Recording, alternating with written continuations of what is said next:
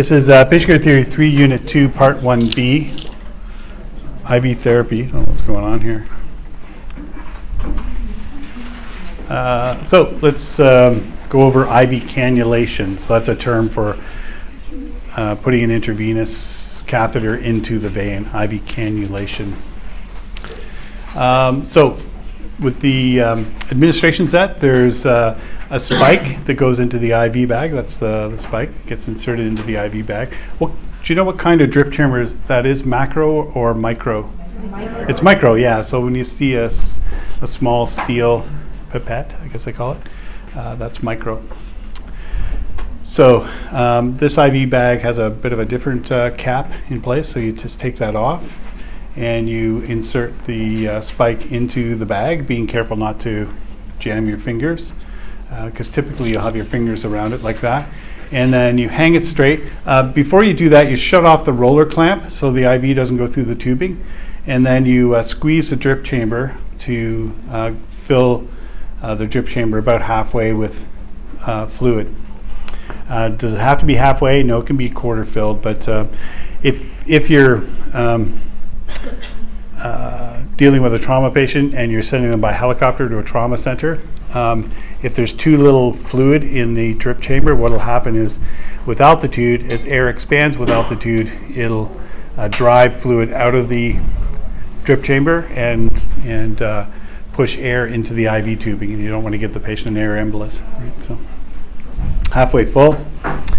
And then most IV tubings that we use now in the province have this little filter, and it's intended to stop air from entering the tubing. But in order to properly purge it, what you got to do is, so you shut the roller clamp off, you spike the bag, you fill the drip chamber, then you turn this filter upside down. It should be 90, at a 90-degree angle. It should be not on a 45-degree angle like it is here. And then you allow the fluid, you turn on the roller clamp, allow the fluid to run through it so that it wets the entire filter. Once the filter is wet, it should stop air from getting into the tubing. And air typically gets in the tubing when you've got a 500 ml bag, you've given the entire 500 cc's, and you didn't notice that the IV bag is empty, and now air is getting into the line. That should stop air from advancing forward. And then you purge the rest of the tubing. And as the tubing goes through areas like this, like these IV junctions, you turn that upside down on a 90-degree angle. That's not a 90-degree angle. And you flick it with your finger to get the air out. You'll practice that in the lab, so it's not a biggie. So that's the check valve. I already talked about this. And make sure the tubing, all the air is out of the tubing and the fluid goes right to the end. So we apply a tourniquet. Should be nice and snug. You can use a BP cuff for that and inflate it up to about 100 mLs or 100 millimeters mercury rather. And then you want to restrict venous flow but not restrict arterial flow, and that causes the veins to become engorged. Then you want to sometimes if you tap the veins, it'll bring them up. So you just go like this. And that'll bring them up. It'll give you a little inflammatory process. This isn't the room. I guess they don't know it. They just look at the room and they see people and they don't know if it's their classmates or not first year. And sometimes we use hot packs to stem the veins. And then we swab it, 30 seconds, and then we insert the IV. So the IV, that's a bit of a steep angle. It's about a 45-degree angle. And sometimes you need a bit of an angle, but as soon as you get it in the vein, you drop it right down, and then down to about a 10-degree angle. And you want to get the needle just inside the vein, and look for flash. And once the needle is inside the vein and you've got flash, then we advance the catheter over the needle. So it's just the flexible catheter going into the vein. I always tell the patients too when I start an IV on them that there's no needle in your vein. It's just a flexible catheter. The needle is out, so it might be a little tender, might sting a little bit, but there's no needle in there because people don't know, right? They don't know what you've done to them. All right, so once once you've advanced the catheter into the vein, the very first thing I do is I undo the tourniquet, right? And then connect the tubing, put the sharps away, excuse me. So you want to keep a sharps container close by, and then connect the tubing to the IV catheter using a Luer lock like this, and screw it on. And then put a clear type of tape. We call this Tegaderm. Tegaderm is just a brand name over top of the IV. So you can see that if it's gone interstitial, you'll see it get puffy when you start to administer fluids.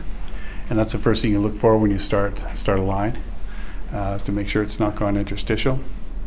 And then we turn the roller clamp on, make sure that it's running and you're not getting any edema in that area. And then we tape it. And taping it like this is fine, right? But make sure you don't tape over the thumb, that you're coming under the hand a little bit. And up top, see where the IV port is there, the injection port is? What I've done is I've taped it this way. So if this is the port and this is the hand, what I do is I put tape around it like this so that it's suspended slightly above the skin. It just makes it easier to grab it and put a needle into it and inject medication than if it's right down at the skin, you're having to poke close to the skin. Just a little trick. Sharps away. For pediatric access, so preferred site is the largest, most accessible vein. That can be the arm, the leg, the hand, the foot. The scalp is not part of your scope of practice, neither is the foot. ACPs will do that though. Access can be difficult, especially in shock states, because the veins collapse, and sometimes it's necessary to go in blindly. And what I mean by that is you can't see the vein, you can't palpate the vein, but you know there's a vein there. But I would try however way you can with both arms to find a vein, something that's, sometimes you can feel it with your hands. If you feel the veins on your own hand, you can feel they're kind of mushy. They're kind of springy, spongy. That's when you know there's vein. You can do that with kids. You can feel around the AC fossa and feel that they're spongy. Right? You can do this with your boyfriend or your girlfriend as well, just not in public places. Oh, honey, your vein, it's so spongy. Juicy. It's juicy. It's beautiful. Yeah, don't blame me for your breakups though.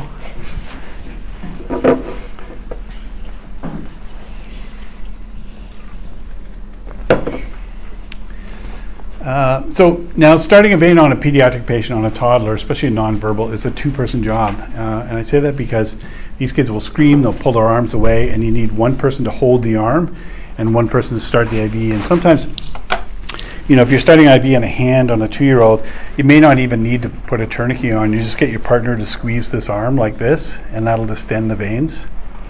And then you can release it right away once you get the IV catheter in place. But once you get the IV in place in a kid, don't let go of that arm. That arm will usually have to be splinted. You'll usually have to put like a cup or something, like a plastic cup taped over top of the IV site so the kid can't get at it and pull at it. You have to watch the kid constantly. Sometimes I've even had to restrain the kid so they didn't pull out their own IV. So it's tricky. Mobilize the arm. Be careful not to fluid overload. We sometimes use a Buretrol. I'll show you what that looks like. I think I have a photo in here to restrict IV fluids. But take a look at your directives for sort of guidelines around how much fluid you give for kids. So needle stick injuries. Have you talked about needle stick injuries in the lab? What to do if you get injured while you're in the field or in the hospital? No. Okay, so the bottom line is if you get injured, no matter what, but if it's a needle stick, you got to report it to your immediate supervisor. So that might be your clinical instructor, it might be someone in the lab. And if it's a needle stick, you'll likely have to go to the emergency department and go through a process. When you're in the hospital, when you're in the field, you'll have to report it right away. And there is a step-by-step process they take you through for assessment and follow-up in the event of a needle stick injury. If it's just a needle with no blood on it, it's probably a non-issue. If it's a needle with blood from a patient, then that might be a more serious issue, and you might have to have the patient tested for infectious diseases to make sure you're not getting something from the patient.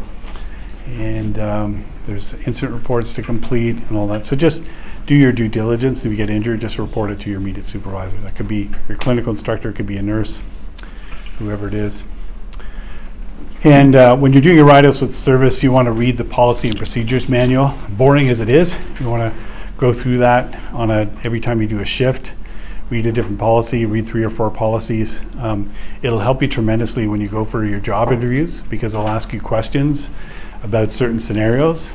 And you can say something like, well, I know the service I rode out with, their policy on this issue was blah, blah, blah, blah, blah, so I would do this, this, and this, and this, unless your policy is different. And when you can quote policy, you're going to get a job. The interview panel will be blown away. So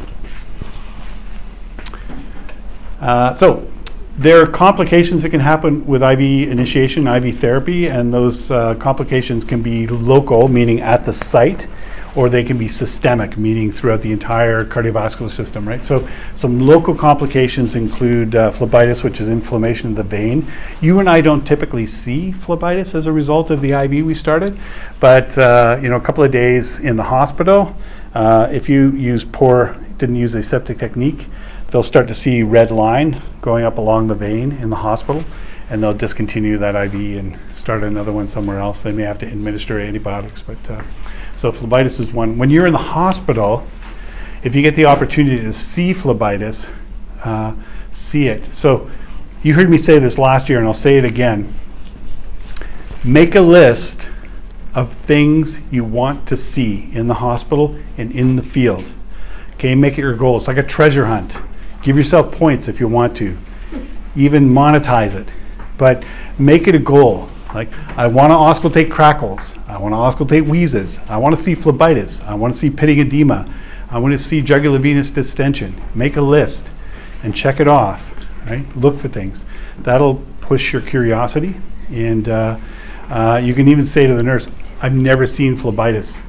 Is there anyone here that has phlebitis? Or if you end up spending an hour with an IV nurse and you're going around the floor, you just tell them, I've never seen phlebitis. Extravasation means that the fluid has, typically the IV has gone outside the vein and the fluid is entering the interstitial space. I call it extravasation, so outside of the vein. Extravasation is more or less the same as fluid interstitium or interstitial. You can get a clot that occludes the tip of the catheter, and that happens sometimes if you shut down the IV for some reason and you forget to turn it back on, you can get a clot forming at the tip of the catheter. You don't want to dislodge that clot because that creates an embolus, right? You dislodge a clot, you end up with an embolus, which is not good for the patient, or the patient ends up with an embolus. Dialysis patients may have an arteriovenous shunt. So what they do is they surgically attach a vein to an artery, and it creates this bulging vessel that you can, when you palpate it, you can feel the turbulent blood flow in it, and that's called a shunt. And they use that to access for hemodialysis. You never start an IV on the same arm as a shunt. You never take a blood pressure on the same arm as a shunt. Okay? So you never start an IV on the same arm as a shunt. You never take a blood pressure on the same arm as a shunt. You never start an IV on the same arm as a shunt. It's also written there. And you never take a blood pressure on the same arm as a shunt. Yeah, it's written there. Systemic complications. So, poor aseptic technique,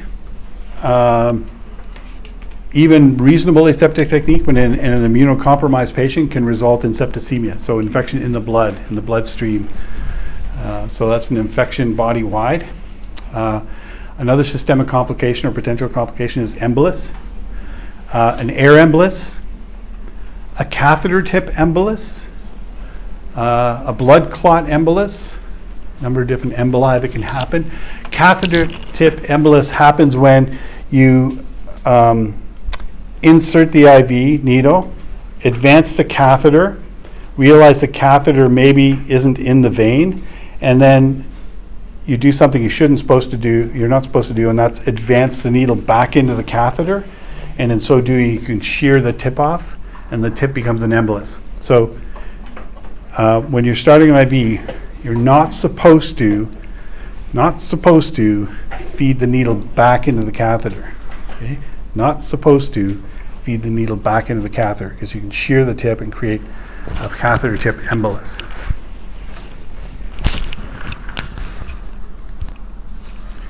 Should you do it? No. No, no, no, no, no, no, no, no, no, no, no, no, no, no, no, no. Until you're working. Okay. So you can get air embolus, solid. We used to give intravenous diazepam. Now we give midazolam. But diazepam, if you mix diazepam with, like if I injected diazepam into an IV port up high on the arm here for a catheter that's in the vein, by the time it got down to the vein in the hand, it would form a clump, which would become an embolus. But we don't administer diazepam anymore. Catheter tip embolus we talked about. Okay, when not to start an IV. Obviously, number one, when transport's a higher priority. You got a multi-system trauma patient or any potentially life-threatening trauma patient, time of injury, time of surgery is key. IV can be started in the back of the ambulance. It's not the ideal place to do it. Now, if you got an extrication going on, or you got the patient extricated out of a vehicle and they're on a board and someone's securing them to a scoop or a board, and you've got time to start an IV while they're securing them and it's not going to delay transport, fine. As long as it's not going to delay transport, that's the key. Otherwise, start in the back of the ambulance. We don't start an IV when we think the hospital's going to want an IV. Medics do this all the time. So the indications, according to your medical director, the indications for IV therapy is when there's actual or potential need in the out-of-hospital setting, actual or potential need out in the out-of-hospital setting for fluids or drugs. Not for potential need for fluids or drugs in the hospital, but in the field. So if you think that patient's going to need an intravenous drug or intravenous fluid in the field, okay, do it. Here's what happens though in real life. You go to the hospital, patient might need an IV in the hospital in the next hour, 2 hours. The nurse says to you, did you guys start an IV? No. Oh. And then you go away thinking, oh, they wanted me to start an IV. I should start IVs on patients. Maybe I should start IVs on all patients because the nurse wants me to. That's a mistake. Because then you bring the same patient in and the nurse will say, did you start an IV? And you'll say, yes. And the nurse will say, that's too bad because we were going to put the patient in the waiting room and so you could free up and take off. But since you got an IV, you're going to have to stay with the patient in the hallway. See you in 6 hours. That's the real world, right? We do not start an IV unless there's an actual or potential need for fluids or meds in the out-of-hospital setting. We don't start IVs for the convenience of the hospital staff. End of story, right? If a nurse says to me, why didn't you start an IV? My answer will be, patient didn't need it. Oh, well, probably need it here. Well, that's why we brought the patient here. You know. That's not the cocky tone I use with the nurses, but that's the reality, right? Just say there was no need for one in the field. So, AV fistula. So avoid the same arm.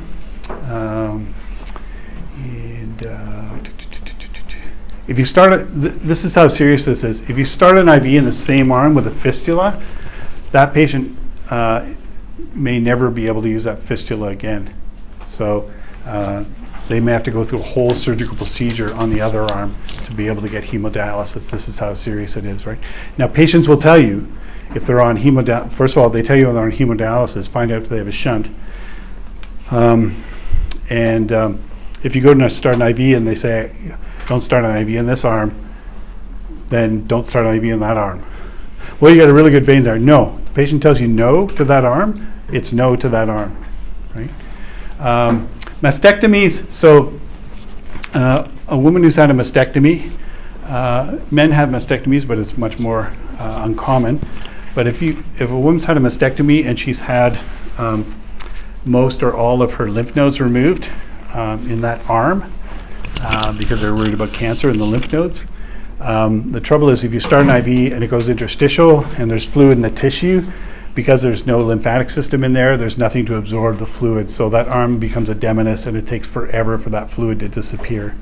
So you want to avoid starting IVs in the same arm as a mastectomy. If you got a beautiful vein there, and it's the only beautiful vein, and you're 100% that you can get it in, and you get it in and you're absolutely confident you got it in, probably not an issue, but hospital staff will tell you avoid the arm when the mastectomy is. Yeah. Yeah, well, then you might not have a choice. Good point, right? So, but talk to the woman. Just tell her what she knows, or ask her what she knows, what she's been told. And just say, have you ever had an intravenous on this line, in this arm, and which arm do you prefer, or do you prefer that I try the foot? So fistulae and shunts, I don't think I need to say anything more about that, blah, blah, blah, blah, blah. You can read that on your own. Any questions about that? No? Okay. Move along in a good clip here.